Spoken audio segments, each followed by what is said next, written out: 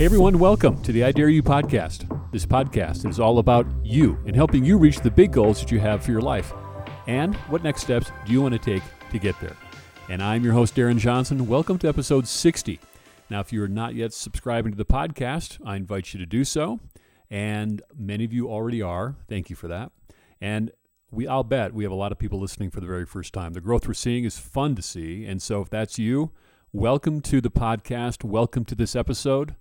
I'm glad you're here. I am excited for you to meet our guest. I enjoyed getting to know her. Many of you know her very well already. She is Anna Olson. Anna is a professionally trained chef and the internationally known host of Food Network's Bake with Anna Olson.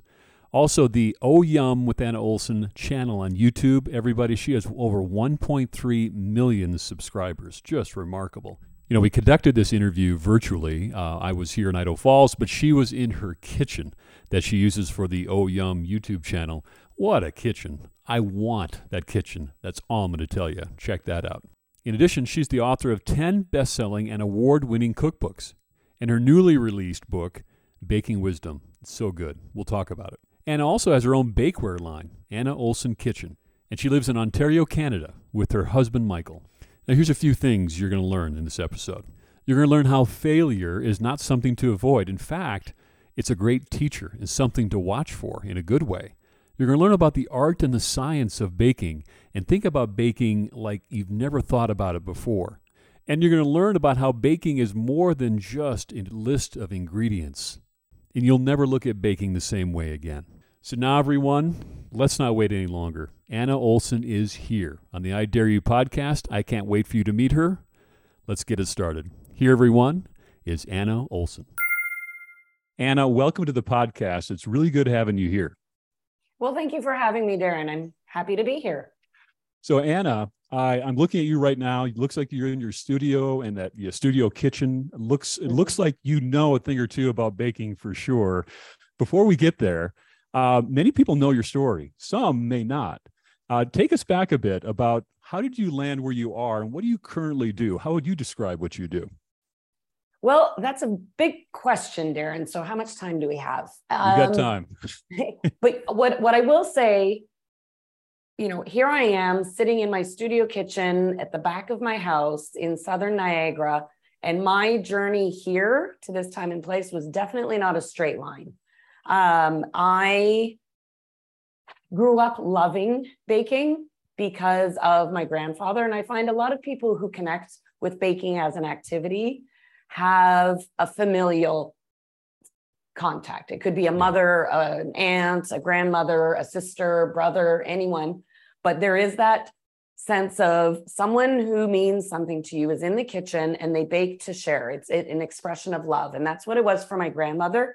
And then by default, if you wanted to visit with grandma, because grandma was cool, then that meant you were in the kitchen. And if you were in the kitchen with grandma, she put you to work. And so I just absorbed more than the knowledge. I absorbed the baking attitude, that sense of giving, but at the same time, a sense of self-fulfillment when you pull something out of the oven and it comes out well and you feel so good about yourself. So that I carried with me as just a part of my life through my youth. I was an after-school baker. It was my favorite sort of pastime. Yeah. I baked all through high school and university. Like a lot of people in high school, when you had those after-school jobs, they were in food service because that's who was hiring. And then I went and studied political science and sociology in university. Oh, you did? Oh. Yeah, why not? Didn't know what else to pick. And then I went into banking because, again, I didn't quite know what to do, but baking was always there. It was a case of I couldn't see the forest for the trees. It was just there. And then this was a while ago. So this explains a little bit of the baking wisdom. This would have been the early 90s. I was working in banking. Interest rates were all over the place. I was in bonds and treasury bills tied to currency. Oh my gosh. I worked for a portfolio management company. I was stressed. I was surrounded by people who thrived on that. They loved it. I was not one of them. And so I would go home. I would just dream on my lunch hour. I was supposed to be excited about waiting for the housing index number to come out. Meanwhile, I could see this was in downtown Toronto. I could see the farmer's market at the end of the street. I would sneak out on my lunch hour to go buy ingredients, come home and cook and bake. And I found myself, I call it my muffin epiphany. After being in the industry for a few years, I was up in the middle of the night. I'm one of those 2 a.m. problem solvers. I couldn't sleep. And I found myself in the kitchen making banana muffins, not because I wanted to eat them, but I knew it would get me out of my own mind and relax me. And it was when I was looking at my mess and the muffins, and I thought, this is what makes me happy. What am I doing?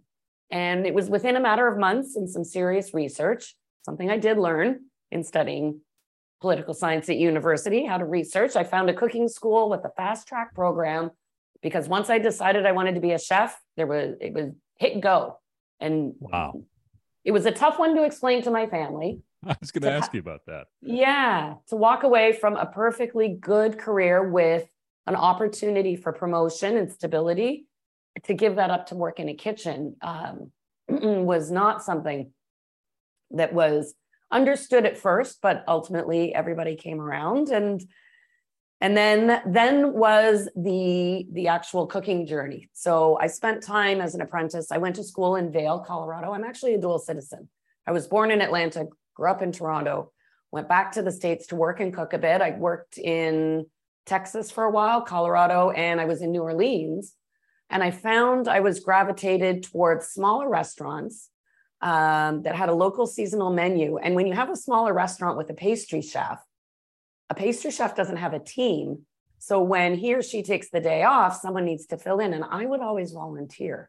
Really? So that's how I sort of got into baking professionally, just by easing into it. Because I studied culinary, not pastry, as in cooking school.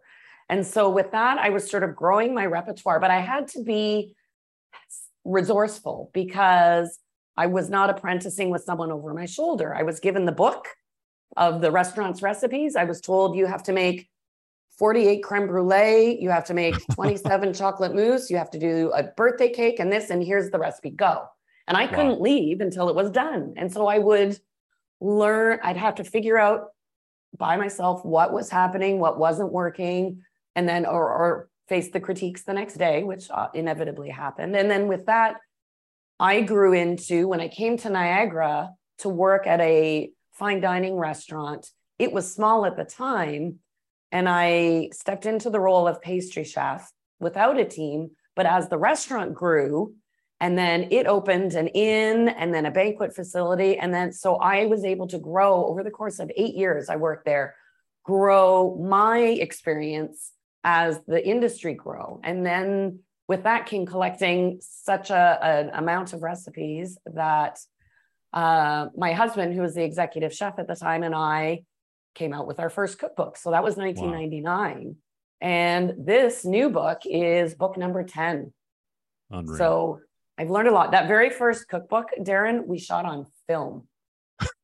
For you kids, that's how we used to take photos, with a physical camera. We'd have to take a Polaroid of the food, make sure we were happy with it. And then you wouldn't know how the photo came out for a few weeks. It was terrible.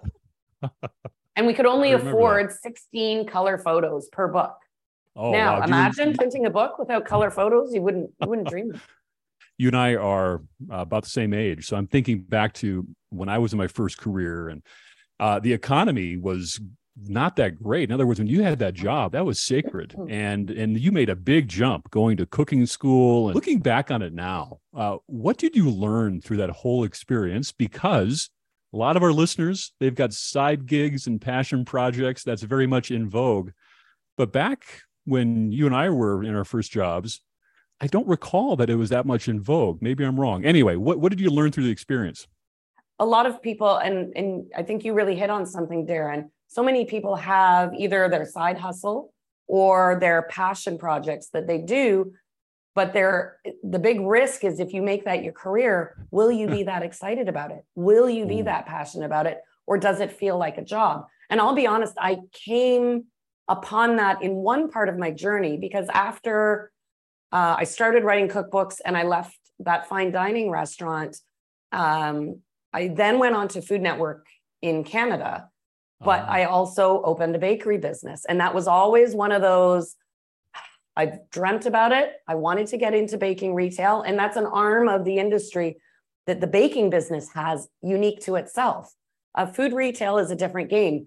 A bakery, I always dreamed about it. And my husband would remind me, I had a picture next to my bathroom sink of a French patisserie, because that was my morning wake up, the first thing I would see. And I was like, that was my dream.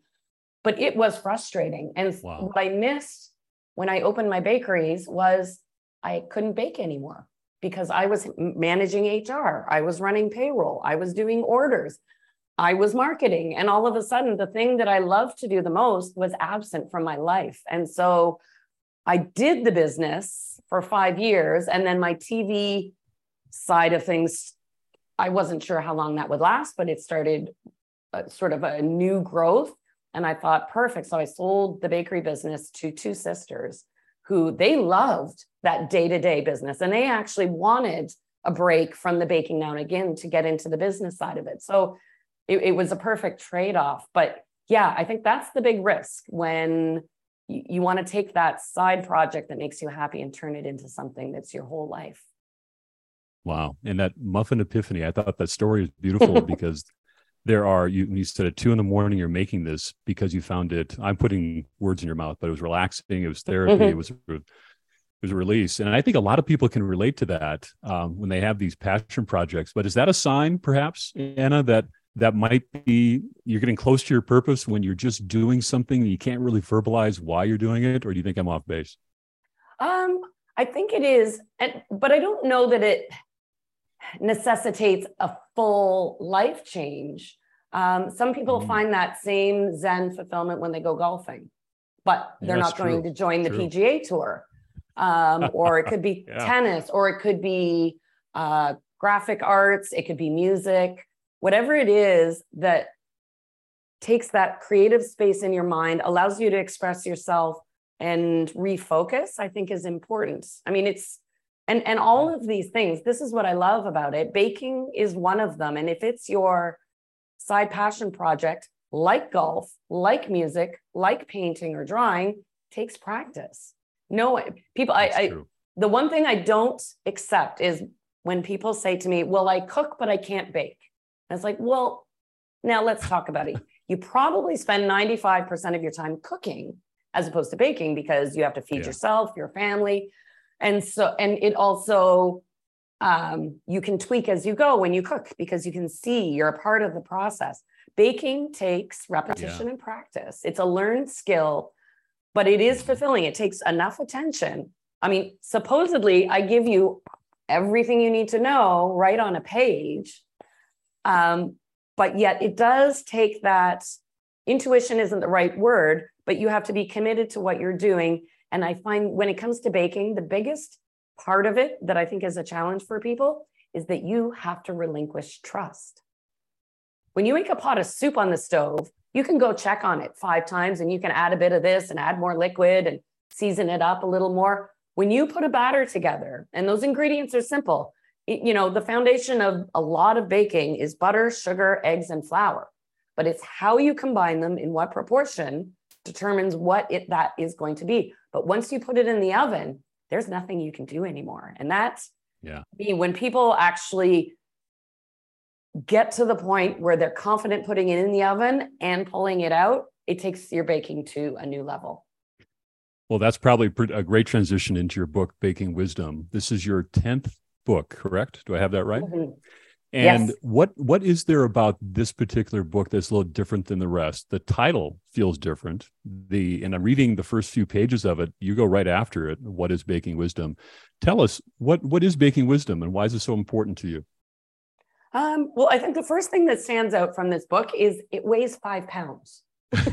It does. It's big book. It's big. It was supposed to be 100 recipes. Now we have 150 because I didn't find when I had something to share, baking, like a lot of things, is applied learning. And then once you learn one skill, you see how it applies to multiple recipes. So I didn't just want to tell you, you know, this is how you make a vanilla creme brulee. I wanted to show you 3 different creme brulees. So you see the principle is the same. It's the flavoring that's different. or the treatment, depending on what you want out of the end product. And so the beginning of the book is the most important because that is where the wisdom lies. Yes. So that is my years of baking experience, befriending other people in the industry. And we share, we talk. Darren, you pointed out we're probably the same age. Well, in 25, 30 years ago, before social media, the secret behind a recipe was such a big deal that, what's the secret ingredient? What's the secret technique that the chef is not telling me about? Right. Well, now you Google chocolate cake and you're going to get 16 billion chocolate cakes.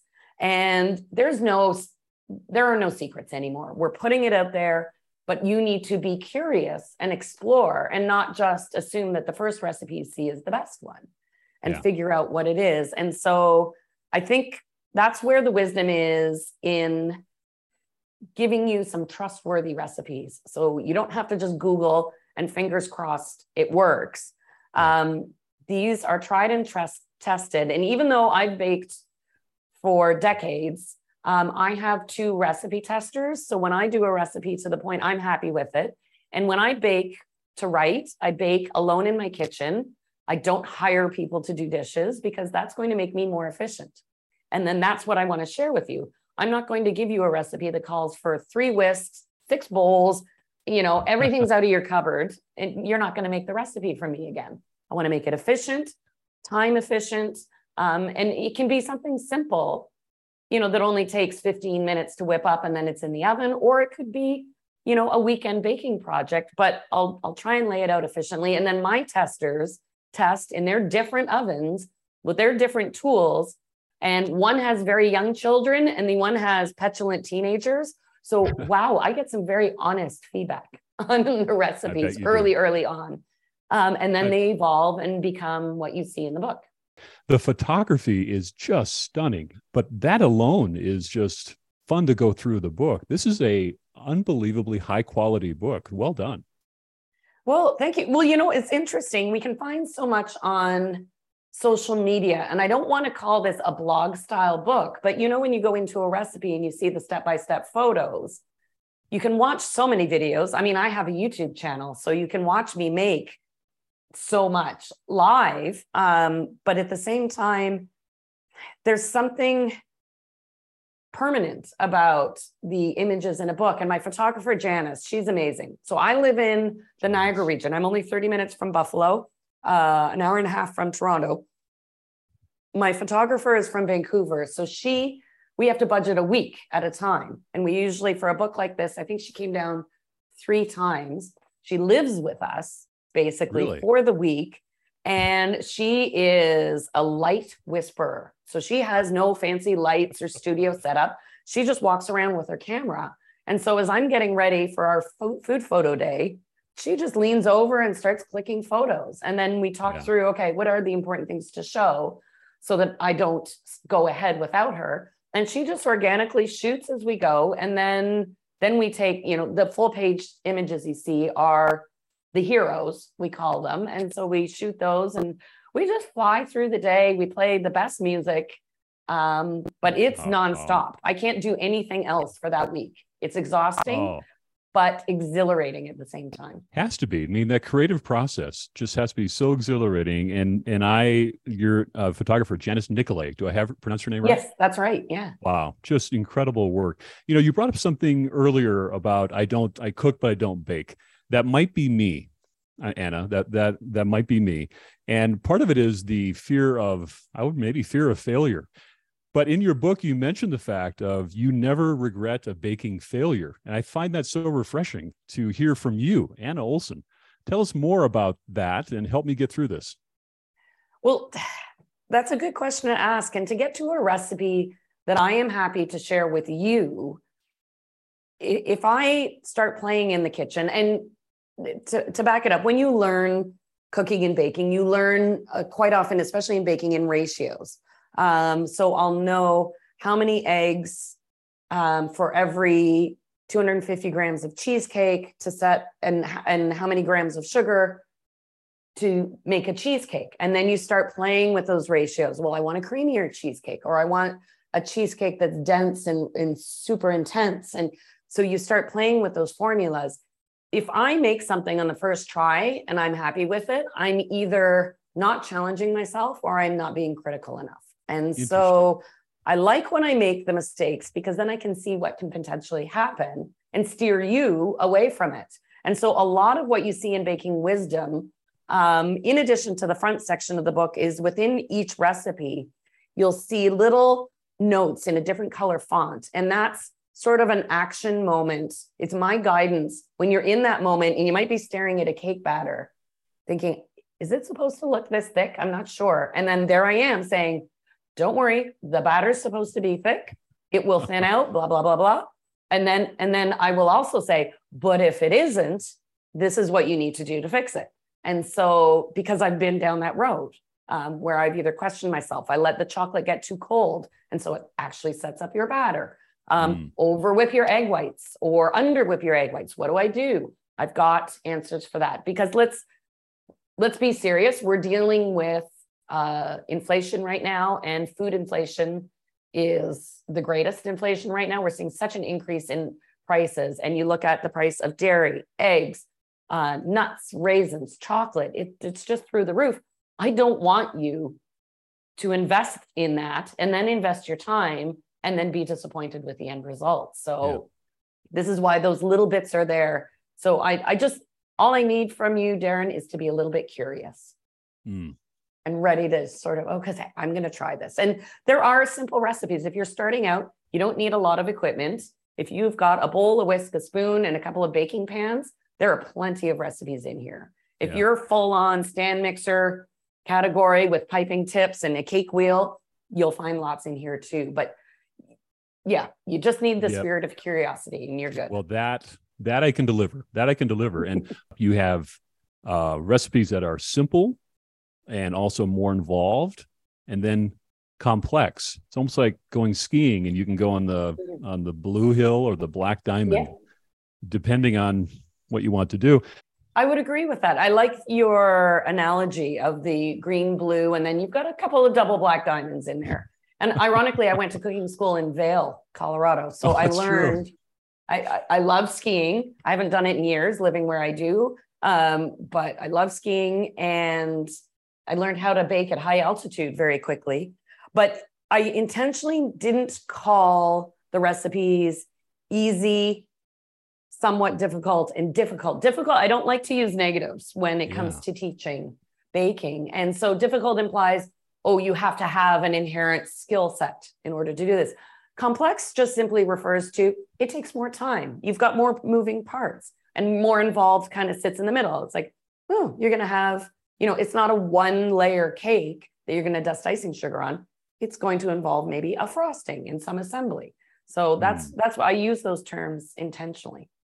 That's cool. Well done. It appealed to me, and I think it'll appeal to everyone listening also. It's just a fantastic read. But also, Anna, your transition then into media, how did that happen for you? In other words, you were there baking and having this passion, but when did you then decide or make that transition into being on camera and in this true creator mode? What was that like, and what can we learn from you on that?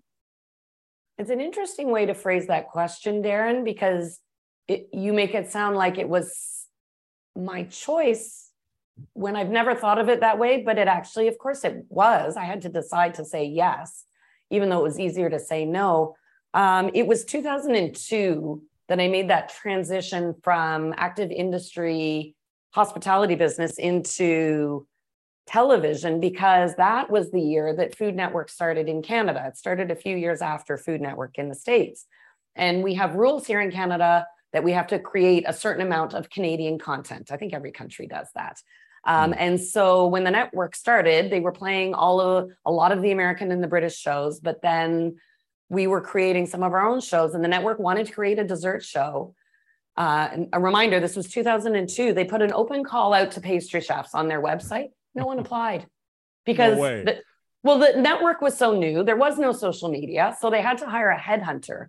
And I was contacted along with a plethora of other chefs to consider auditioning for this baking show. And did I have a recipe repertoire that I could offer for this? And it was one of those moments, pivotal moments, and I know everybody has them. You're busy, you're tired, and it would be so much easier to say no. No is always simpler, but I'm not one, I'd never want to look back on my life with a regret. I don't care if I try and fail. I never want to look back and wonder, well, what if, and have never tried when the opportunity presented itself. So I said yes, I was picked. And then that was my beginning into the Food Network. This was a series called Sugar that I don't know you could call a show Sugar anymore. But we taped live to tape. It was very simple, before 4K, before it, doing what we do right now. And we would tape 3 shows a day. I did over 150 episodes. So I really got a good education on what I consider teaching. This to me is teaching, writing a cookbook, sharing what I do. I love instructional format TV. That's why I have a YouTube channel now. I do competition shows. I am host and judge on a show called Great Chocolate Showdown, which airs in the States on CW.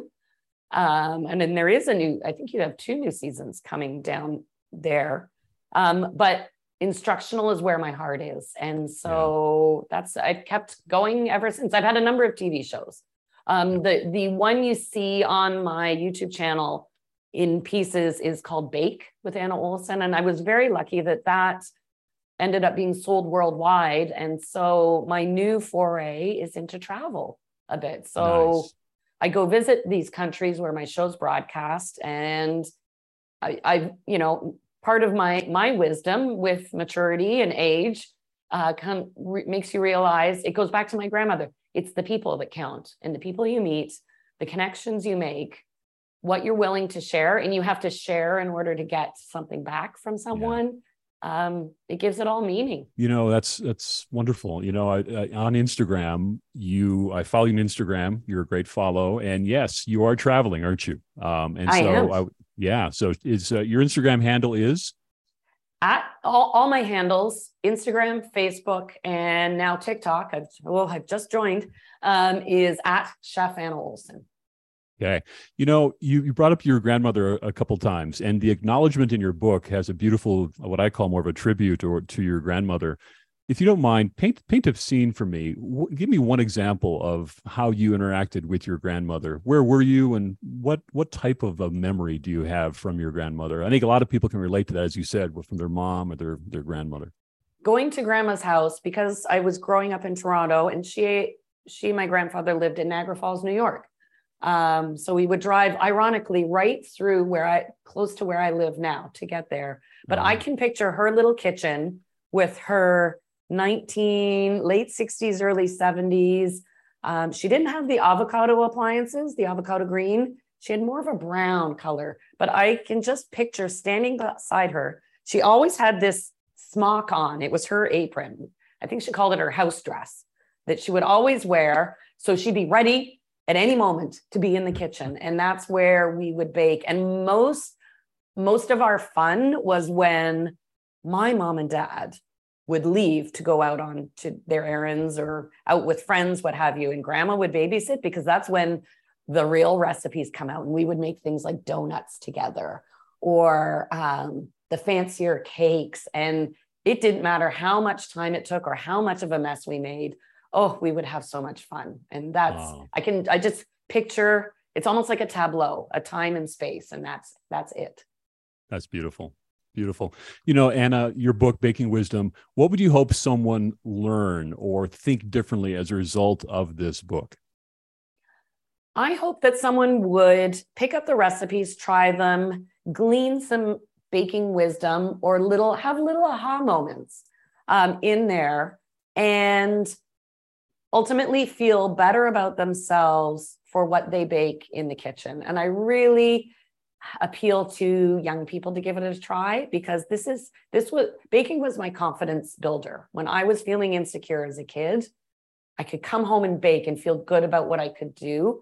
And then outside of that, especially for younger kids, the inherent numeracy you pick up from baking is incredible. It's chemistry, it's physics, it's math. It's amazing what you can learn just inherently through baking. But what the satisfaction comes from the sharing. So you share the knowledge, you share what you've made at the end of the day. And by making other people happy, that makes you feel good. Looking forward in your 2023 and beyond. You gave us a little bit of a sneak peek on what's happening in your life, but what are you most excited about? What's giving you a lot of joy and purpose right now? It could be all baking wisdom, for sure. What else is coming your way? Oh, well, I think, going back to that root story of making the change from banking to baking, which was a little more difficult than erasing that middle N. I love that no 2 days are the same with what I do. So I'm already working on the next cookbook. I can't reveal too much about it. Writing a book takes 2 years. So maybe we'll chat again in 2025, Darren. I would love that. When the next book comes out. But in the meantime, I can balance that because a book is always a part of you. It's in your brain as you're working on it and doing other things at the same time. Combining travel with food is really becoming more important. And so I'm doing that in 2 ways. On my Oh Yum YouTube channel, I have a series that's called Food Travel Diaries, where I go travel, we videotape it, and then I come back to the studio kitchen and I create a recipe inspired by the trip, having learned something along the way. Because I know my audience ultimately, they want a recipe at the end of the day. And then also tied to that, my husband and I host culinary tours. And so we just returned. I just did a 7-day culinary tour of Mexico City that was amazing and eye-opening, and I loved it. I tried so many new foods, and I look at Mexican cooking through fresh eyes and adore it. We're heading to Sicily at the end of May to explore the cuisine of that island in southern Italy. And I'm doing a French river cruise in the fall, and I'm already planning 2024's travel trips. And so we do a small group. We max out at 16 people. So that way we get to know each other. We can do then more hands-on cooking classes. We can get into better restaurants, and we can also take a small bus, which is very important when you're going in those small European villages. You can't take a big bus. They won't fit. How cool. Yeah. All right. Well, then I may have to attend one of those. I may show up on a bus one day. So I'll see you soon. I'd love to see you. You know what? And we stay friends with so many of the people we travel with along the way. I bet you do. By the way, watching your YouTube channel, Oh Yum, and it's a great instructional videos. But I noticed too that when you're doing lives, you recognize a lot of the people coming on. It seems like you have a warm relationship with many of the people that are interacting with you. Yes, is that intentional? Seems like it. It just feels like the natural thing to do. For me, starting the lives happened when I couldn't go out and do cooking classes in public anymore. And I do like getting that feedback. And that's how I get inspired to create recipes I do. And not to jump on trends because they come and go, but to find out what people are sincerely interested in. You have to connect that way. So I love doing the live streams. I'm doing them over the next while. Tuesday evenings seem to be the time that works well. But yeah, that's how I connect. And I'm always so appreciative of the people that come back time and time again, and with really good baking questions. So yes, I feel lucky. It's a positive place. And then I love even when a dialogue spins off when, I've got my head down baking. And so people are chatting and helping each other out on the thread. That's the kind of group bakers are. We're very supportive. That's so good. Hey, I'm hosting my daughters coming from Portland, Oregon next week. I can't wait. She's coming with her family. Haven't seen them for a few months. And so I've got your book right here, Baking Wisdom. Okay. Give me some coaching, and I need to impress them. I'm going to be curious. I'm going to go for it. Good. What would be the one recipe that you would think I should try? What do you think? Well, knowing that you're starting out as a baker, I would, a good cake always is celebratory. Even if it is a 1-layer cake, I would give my kefir citrus cake a try. It's a one bowl wonder. You don't need to pull out crazy tools. Now, kefir is a fermented yogurt drink. You can also use regular yogurt if you don't have kefir.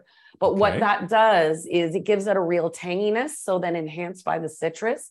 It's a super delicious citrusy dessert. And I actually like to serve it. You can serve it with a little cream, or if you want to keep it healthy, some sweetened yogurt. It has olive oil in it. And then I like to segment citrus pieces. So a combination, grapefruit, tangerine, orange, and drizzle a little really good extra virgin olive oil on there. So you get that kind of savory, peppery flavor against the tangy citrus. And so it's a simple cake, but actually quite complex in terms of flavor. Oh my gosh, just listen to you talk about it. All right. Tell you what, I'm going to do it and I will email you after the fact. Okay. I would love that. I would love that. Very good. Okay. Anna, you already mentioned it, but where do we go to follow you and everything that you're up to? Sounds like a lot going on.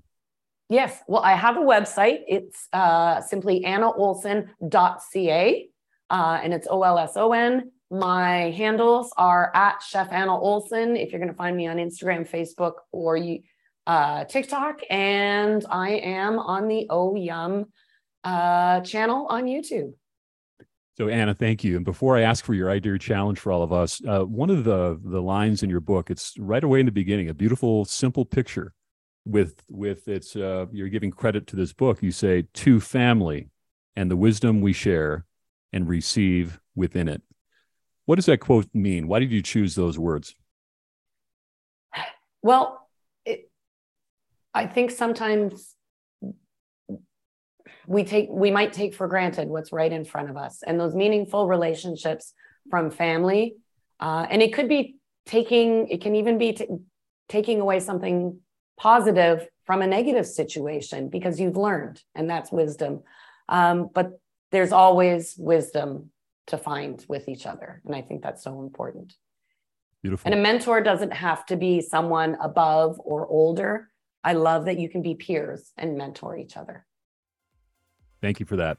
All right, Anna, I Dare You challenge. We're all waiting for this. What is your I Dare You challenge for all of us? What do you got? I dare you to say yes, even when it's easier to say no. I like that.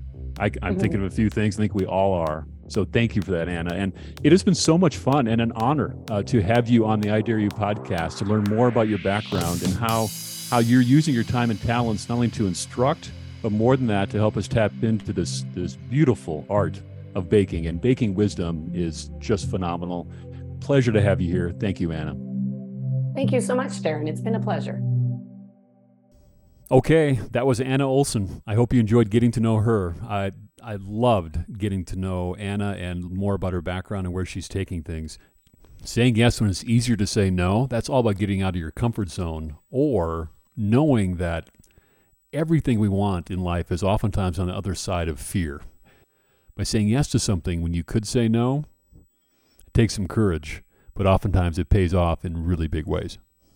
Now, make sure you follow her on all of her social channels at Chef Anna Olson, Instagram, Twitter, TikTok, Facebook. And her book, Baking Wisdom, it's a true legacy book, everyone. I've got a copy of it. It is 5 pounds. And the level of detail that goes into this, it's like having Anna in the kitchen with you. And I feel a little bit invincible after talking to Anna. I can't wait to try some of these recipes. So now that you've listened to Anna in this episode, who will you share it with? It could be one person, it could be 10, it could be more people. I invite you to do that. Take that 10 seconds and just share with others. The growth we're seeing on this podcast is all because of you and the fact that you're taking that one step. I know you're busy. I appreciate you listening to this episode. You got a lot of different choices in digital media, and you chose to be here. I'm asking for one more favor. Share this with a few more people, and let's get this message out, then this conversation that we're having every single week on the I Dare You podcast. So now, everyone, episode 60 is behind us. We're looking forward to episode 61. It's going to be another good one. I'm finishing up editing right now. You're going to love our guest. I'll see you back here next week on the I Dare You podcast. I'll see you then.